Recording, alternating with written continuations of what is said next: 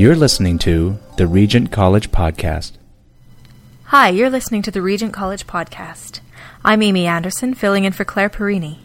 My guest today is Dr. Jim Houston, the Board of Governors Professor of Spiritual Theology at Regent College. Dr. Houston taught cultural and historical geography at Oxford before coming to Vancouver to serve as Regent's very first principal. He is a prolific author with a wide range of interests. His most recent publications include The Psalms as Christian Lament, co-authored with Bruce Waltke, For Christ and His Kingdom, co-authored with Bruce Hindmarsh, and A Vision for the Aging Church, co-authored with Michael Parker. Dr. Houston's enthusiasm for spiritual theology and his commitment to equipping the laity have had a profound impact on the shape of Regent College. His ongoing joyful service of the global church is inspiring to many of us. Dr. Houston, welcome today. It's a pleasure to have you here. Well, thank you, Amy. It's a privilege to be with you. So I'm meeting you for the first time today. I was wondering if you could tell me a little bit about how you came to Regent College. Well, I think it's a long story because when God calls you into His kingdom service, then it has a long beginning. But to put it simply, I already in the 1950s was thinking about three basic principles for the Christian in the world that we live in today. And the first principle is that your faith should be educated to be as intelligent as you have in your professional life. That no Christian should rely on the pastor for his faith like we rely upon the tax accountant for our taxes or the physiotherapist for the training of our body. That we ourselves should have an intelligence that is equivalent to how we've been blessed by our education. That's number one. Number two, because I was a colleague of C.S. Lewis and met with him many times, that I was certainly influenced to be a mere Christian.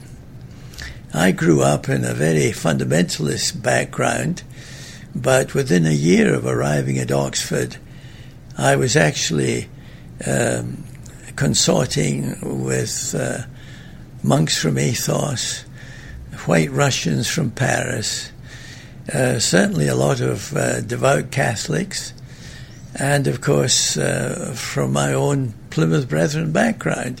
That was a huge sea change. So to become a mere Christian certainly took time.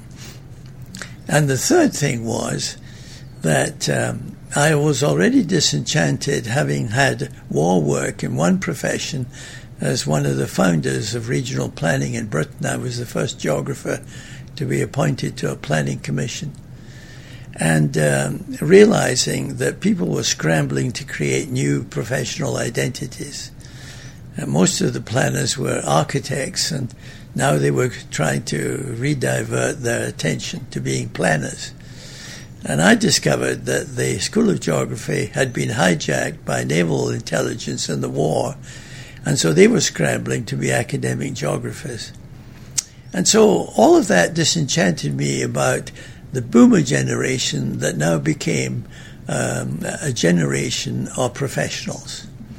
Everybody has a profession.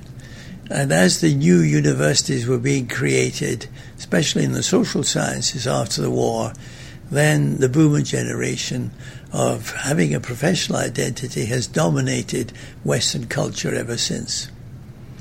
I decided that my primary identity was in Christ. It wasn't in a profession. And so when people even asked me at the beginning of Regent, how come that you as a geographer should be involved in a theological school, they were thinking about professional identities. And I'm afraid many of our pastors are the worst sinners because their very identity is, I'm Pastor so-and-so.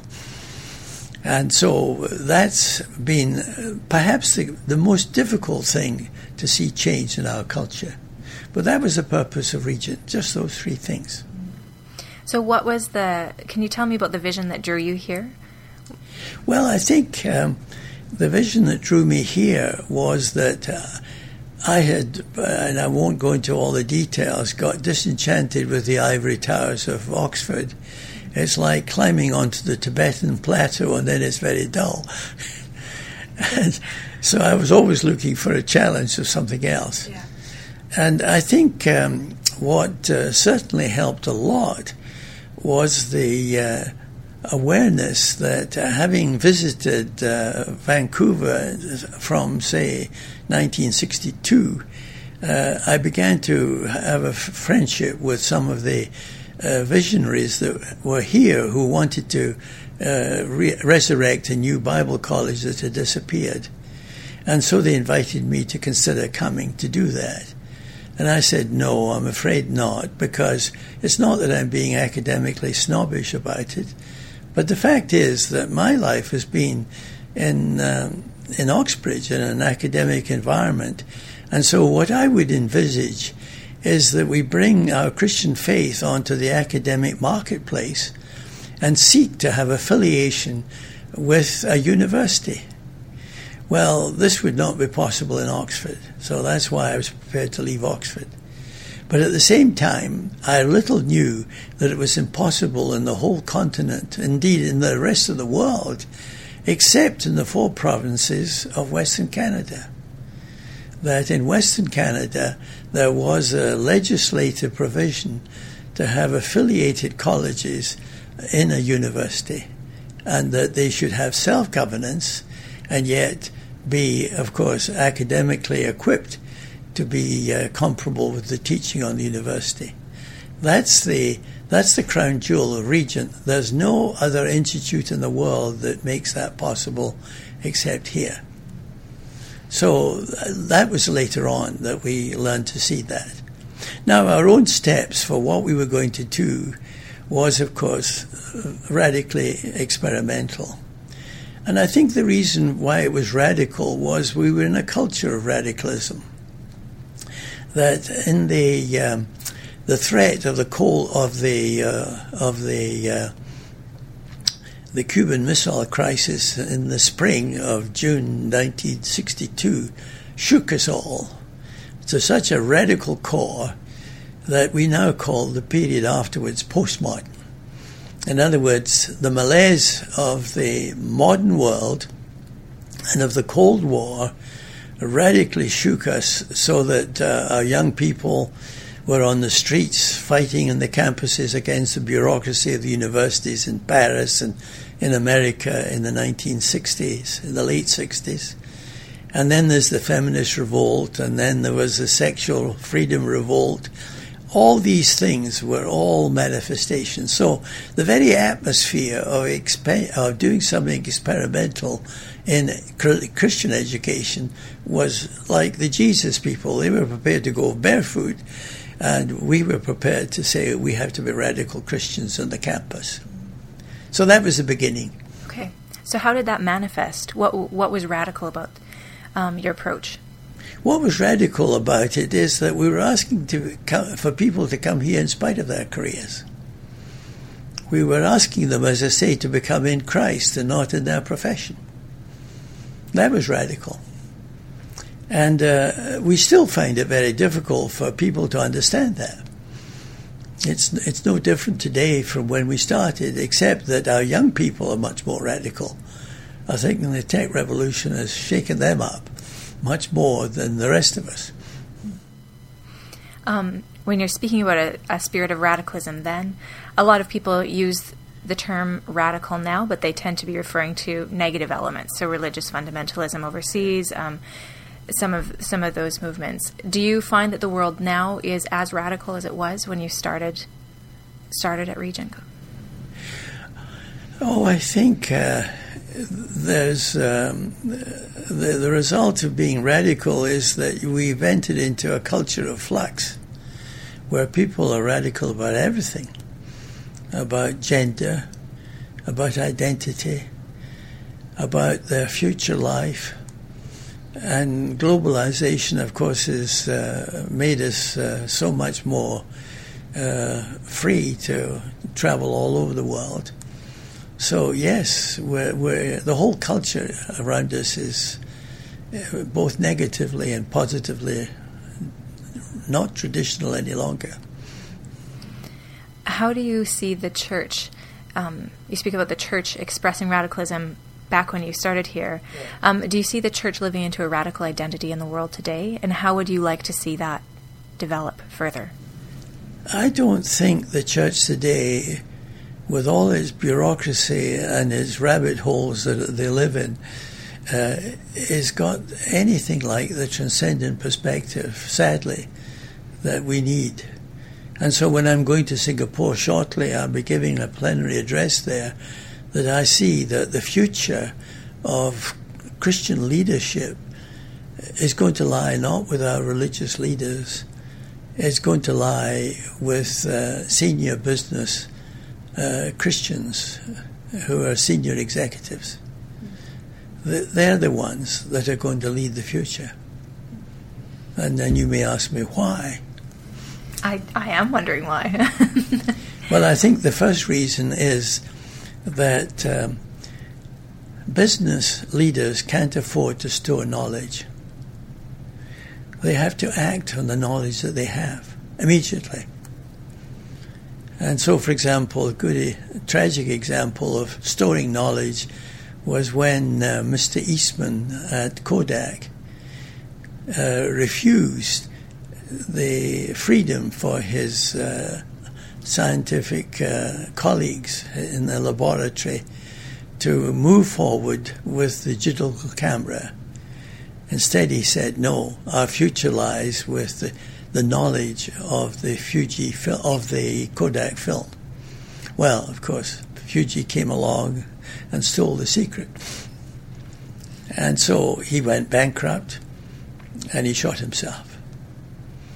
And the early heresy of the church was Gnosticism. That's the first heresy that we hear recorded towards the middle of the 2nd century. And what is a Gnostic Christian? Someone who stores knowledge but doesn't act on it. So one of the problems that we have is that so much of our academic education, whether it's theological or otherwise, is much more Gnostic than we're prepared to recognize. So that's one thing. And I think another thing about the flexibility of global Christian leadership in business is that they can't operate without trust. You have to be able to trust them. Well, even as colleagues, we sometimes question we can trust each other. And how much trust is there among different members of a communicant? It's very sad. I think a third thing that is different with the business world is that your identity is not in yourself. Your identity is in the other. They're much more exercising the love of neighbor as the love of myself as the other. Because a high executive has to be able to say, I serve my customer. I serve my senior colleagues because we have to be bonded together.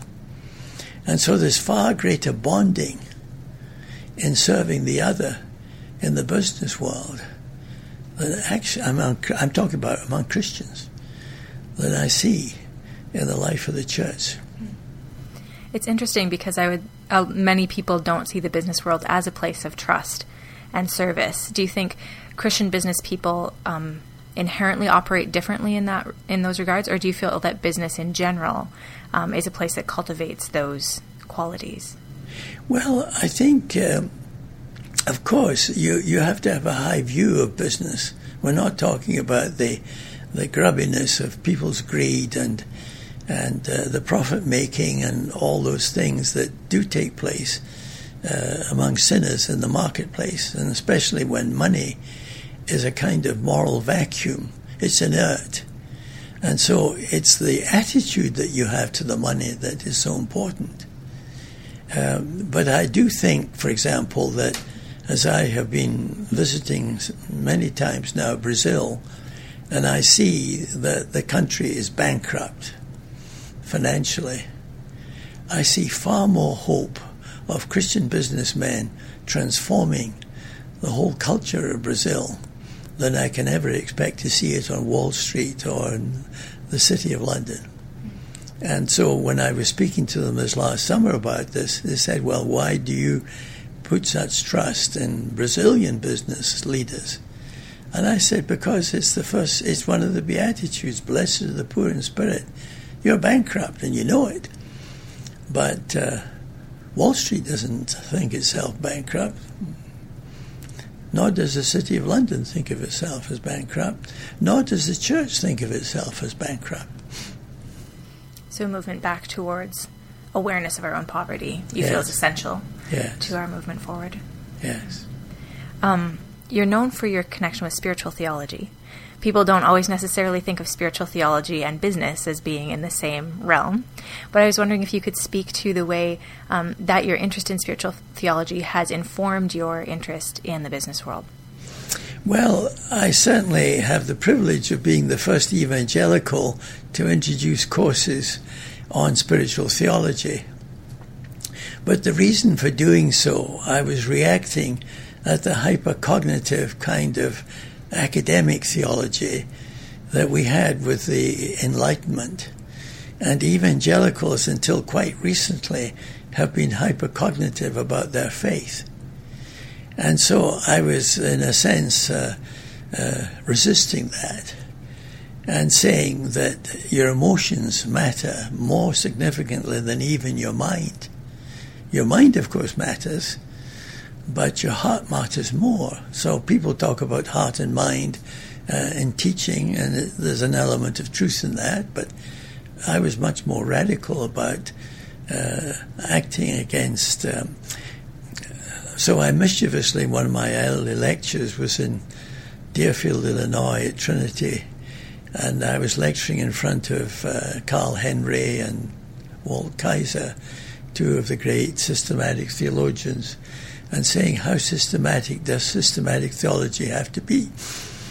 Well, people said, what was their reaction? Well, they were asleep, so there was no reaction.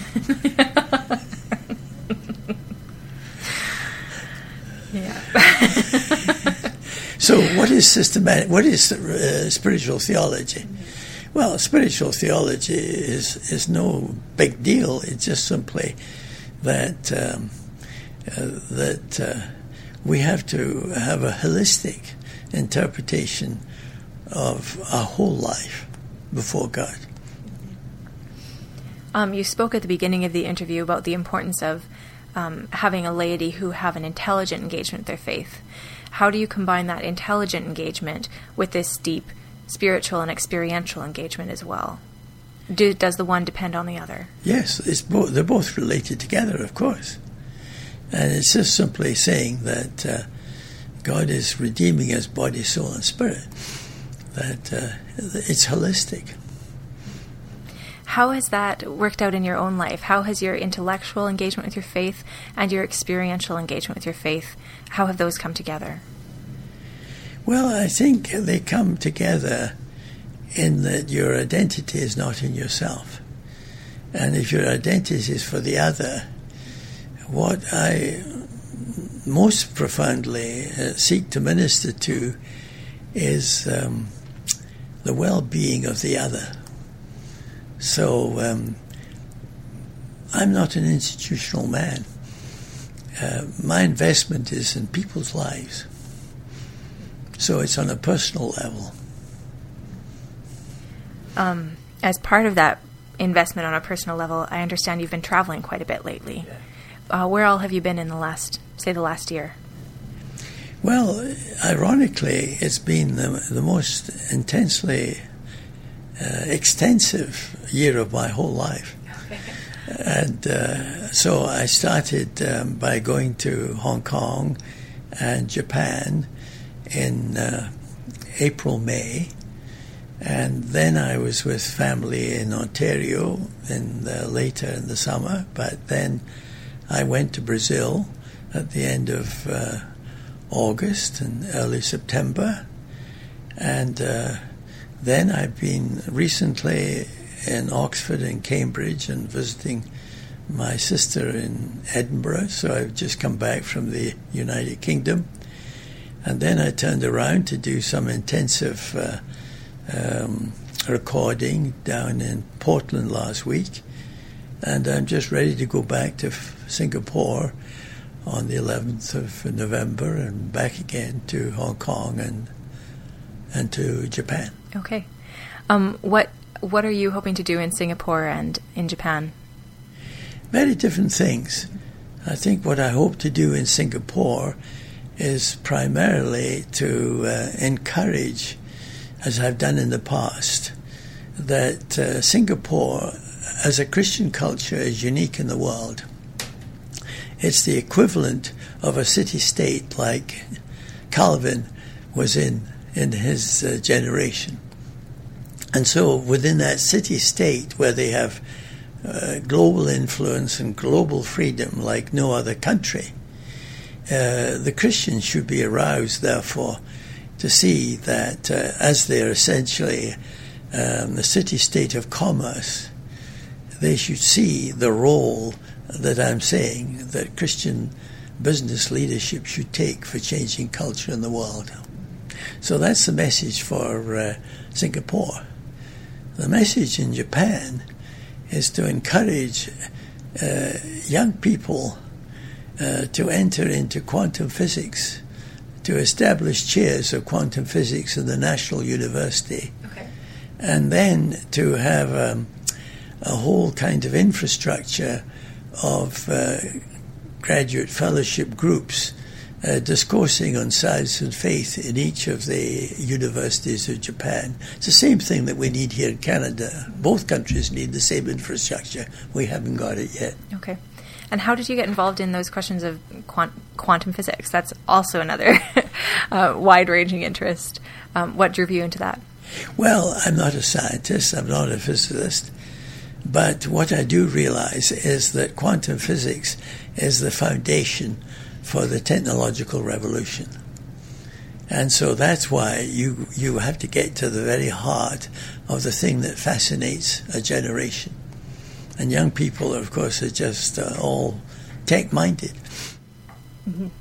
You're doing lots of different things. You've managed to sustain a really passionate and devoted life of faith and also of service for many years.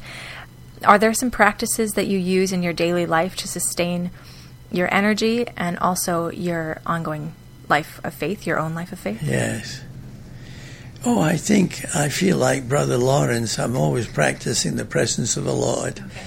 That whether it's stirring the porridge in the morning or getting up and say, "Thank you, Lord, you give me another day to live."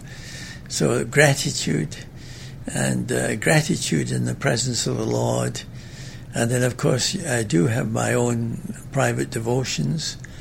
But basically, my life is just in His presence all day long. That's the heart and pulse of it. And how did you come to establish that attitude? Many of us struggle for a long time to come into a place of that awareness. Well, I think all of us have real guilt about our prayer life. If I'm wanting to stir up somebody's guilt, I'll say, "How is your prayer life?" And everybody will say, "It's pretty rotten. It's not what it should be." And so I was frustrated and paralyzed as a young boy because my father was a missionary, a faith missionary in the poorest part of Spain, La Mancha. And so he was on his knees praying for his daily bread like George Muller. And so we didn't know all the agonies that he suffered in providing our breakfast. But I did know him to be always praying. And so I was paralyzed. I couldn't pray. And he was always reading his Bible. And I thought, well, how dull. I should be reading some classics instead. And so you get these reactions when you're a child to being paralyzed by the admiration that you have for a godly parent. And that was my paralysis. So what I discovered when I wrote the book, Transforming Friendship, A Guide to Pray, was that prayer is your fingerprint. It's your own relationship with the Lord. And the more books you read about prayer, the less you're likely to pray. But start thinking about the one basic prayer is, Lord, I can't pray, so help me to pray. That's the first genuine prayer. And then after that, you begin to discover that really that's what prayer is. It's the most intimate, just a relationship that he's whispered to you, you can have with him. So I was just recording last week a whole series of 20 hours of recording on the obstacles to prayer. Okay. And of course there are the obstacles of temperament, of personality, and you can think of the Enneagram as all the addictive forms that we have that prevent us from praying, you see. So it's a huge subject. But no, I think it's just simply just being as the Lord says, go into your own closet and just ask the Lord for his presence. Have there been times in your life when you have not felt the Lord respond to that? Oh, I think that it's, a child is always asking, give me sweeties, give me this, give me that. It's like the petitionary prayer we have, give me this, Lord, give me that, Lord, and we petition him all the time. No, I think that a deeper form of prayer is asking the Lord to sort of change our attitudes, that we don't need to ask him for anything. I was speaking with one of the Regent students today, and he was asking, what is one, not necessarily a spiritual practice, but one thing that you've done every day, ideally, that has sustained your life? Is there anything outside of this practice of daily prayer that you have found really sustaining for you? Oh, I think that the only two things to practice, like breathing in your air and breathing it out, is just practicing his presence and being thankful, gratitude. So when people say, you're 94, and what's the miracle? Well, I think it's gratitude. And of course, always thinking about other people. Right. Both you and Dr. Packer have recently written books on aging within the church and how the church can both serve people who are aging and also provide opportunities for people who are aging to serve well. Can you tell me a little bit about what drew you into that topic and your feelings on it?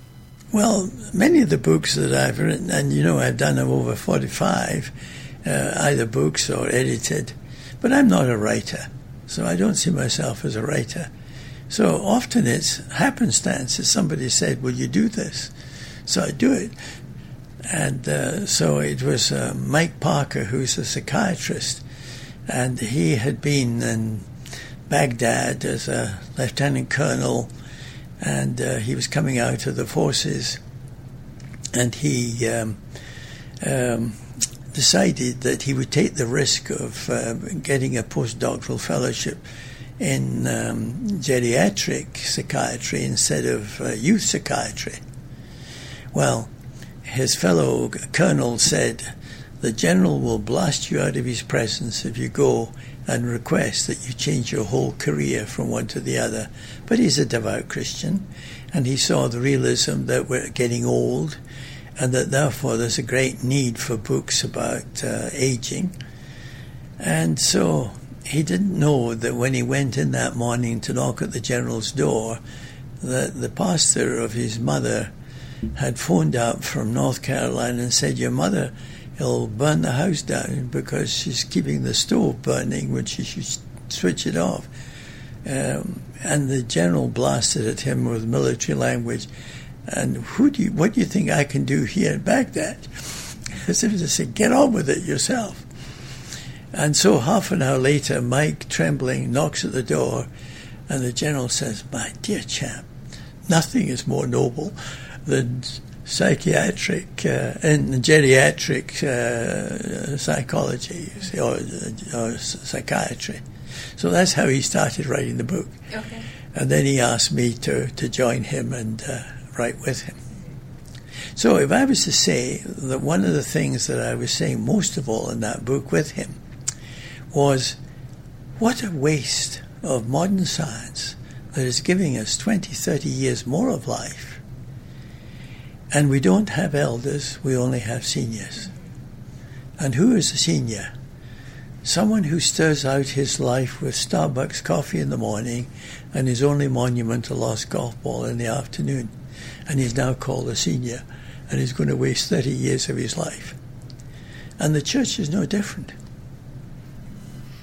So how do you think we go about building mentoring relationships? I'm a younger person in the church, seeking wisdom from people who are older than me, but not sure how to make those connections. What do you recommend to people of all generations in terms of building stronger relationships intergenerationally? Well, I think we have to teach child theology. And what is child theology? It's reaching to the child that has been wounded in the rest of life, as I was hinting at in a previous broadcast, that we are recording, that we need to realize that we have to have our relational wounds healed. And when we realize the need for that, then we realize how important it is for us to be close to little children. And that there's a child within us that is, by God's grace, going to be freed by the sonship of Jesus Christ. But that's the process, and it's a long process. But it's a new paradigm shift. It's a new way of looking at things.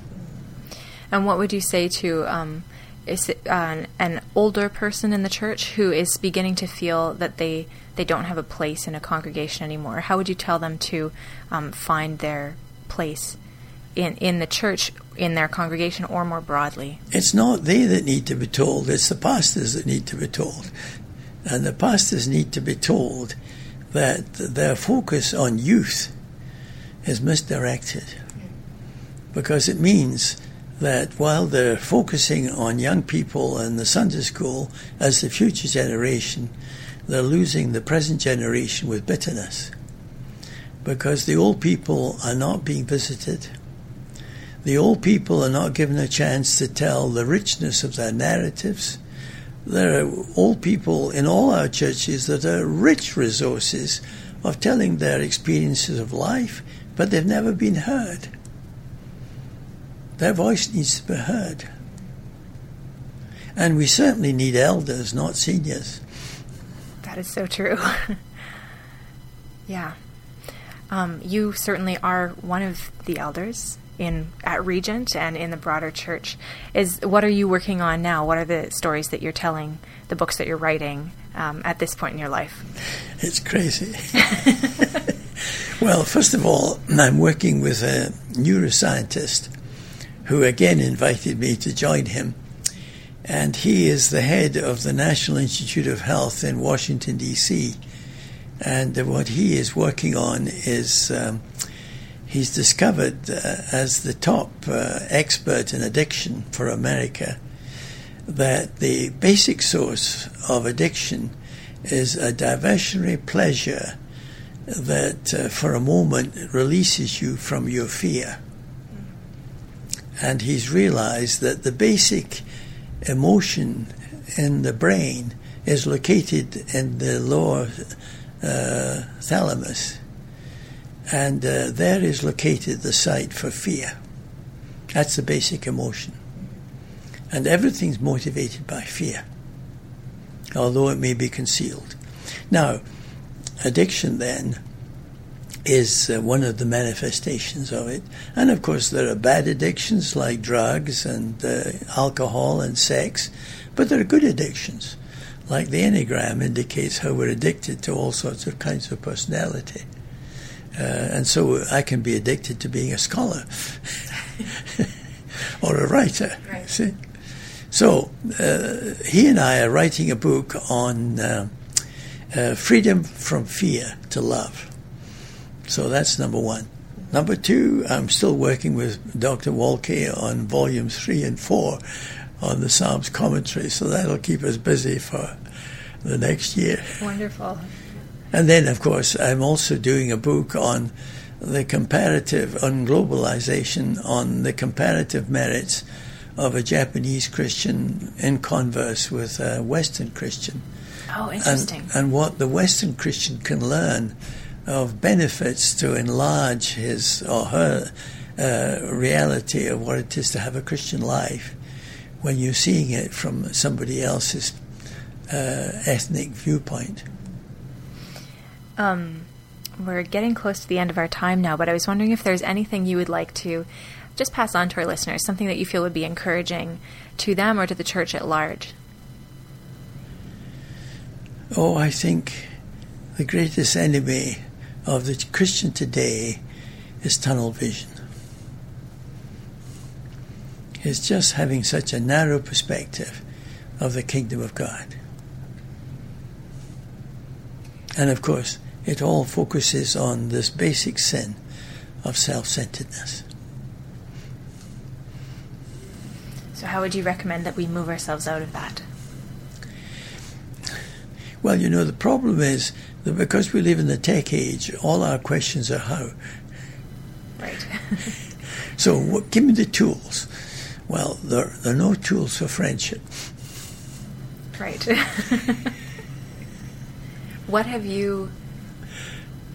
has been instrumental in building friendship in your life? You're using the word instrumental. I know, I can't get out of it. I am a product of my generation. What has been fruitful for you in building friendship? I think the value of friendship is that instead of having two eyes, bifocally, you're given two bifocal lens when you have a friend. Right. You have a broader vision of reality when you have a friend. And when you have a friend, you have someone that reminds you of our Lord and his love, because he's with you. And especially the loyalty of friendship is great. So I think when I really began to understand deep friendship was when Klaus Bockmuhl, who was one of our professors, he was only 59 when he died, but I committed myself in the last 14 months of his life that I would visit him every afternoon. And except for 3 weeks when I was in Hong Kong, I spent every afternoon visiting Klaus and trying to give him a message, give him a comfort. And there was a time when I had nothing more to say. And so I gave him a hazelnut. And I said, you know, as Julian of Norwich says, God created this little thing. God sustains this little thing because God loves the hazelnut. And he kept it under his pillow, and when the pain was intense, he was cracking against his hand because he was trying to remind himself of that. And out of his death, we formed a fellowship called the Fellowship of the Hazelnut. And so a friend of ours then bought us 2 hazelnut trees in our front door in our old house so that we would have an abundant supply of hazelnuts to give to our friends. That's wonderful. My last question is, you and your wife Frida were known for many years as sources of hospitality within the Regent community. Yes. What are some of the joys that came out of that experience of extending and receiving hospitality among students, among faculty, and within this community? Well, it started when we were at Oxford, when I used to entertain our students. All the students were my friends, and we always asked them to write at least one letter a year to keep us in touch for the rest of their lives. Many of them still do. And then we started a church plant in one of the suburbs. And so we told the students, there were Christian students that came, you'll miss your lunch in college, so we guarantee that whoever come to help us with the singing of this very small church plant that was getting started and support us as an audience, you'll have lunch with us. So the table grew until eventually we had to get a table tennis top to sit on top of the old table. And so our children would be recruiting all those who they would go around and say, have you got anywhere to go for lunch today? Well, come to us. So we would sit down at table, and my wife and I had no idea who were there because the children had recruited them. Yeah. And so wonderful people like, for example, Dennis Alexander, who is now the Faraday professor in Cambridge, I was seeing last week. He used to come for Sunday lunch and then cut our lawn during the week. And his brother, David, who was the publisher, he did the same. And we had a wonderful group of young Czechs who in the Cold War were with us. And they were devout Christians, and they inspired me very much for the courage that I would need to come to Regent. It was their courage that helped me to come here. But they brought with them a doctorate, a lady who was doing a doctorate in economic planning in Oxford. She was a communist from the Central Communist Party in Prague.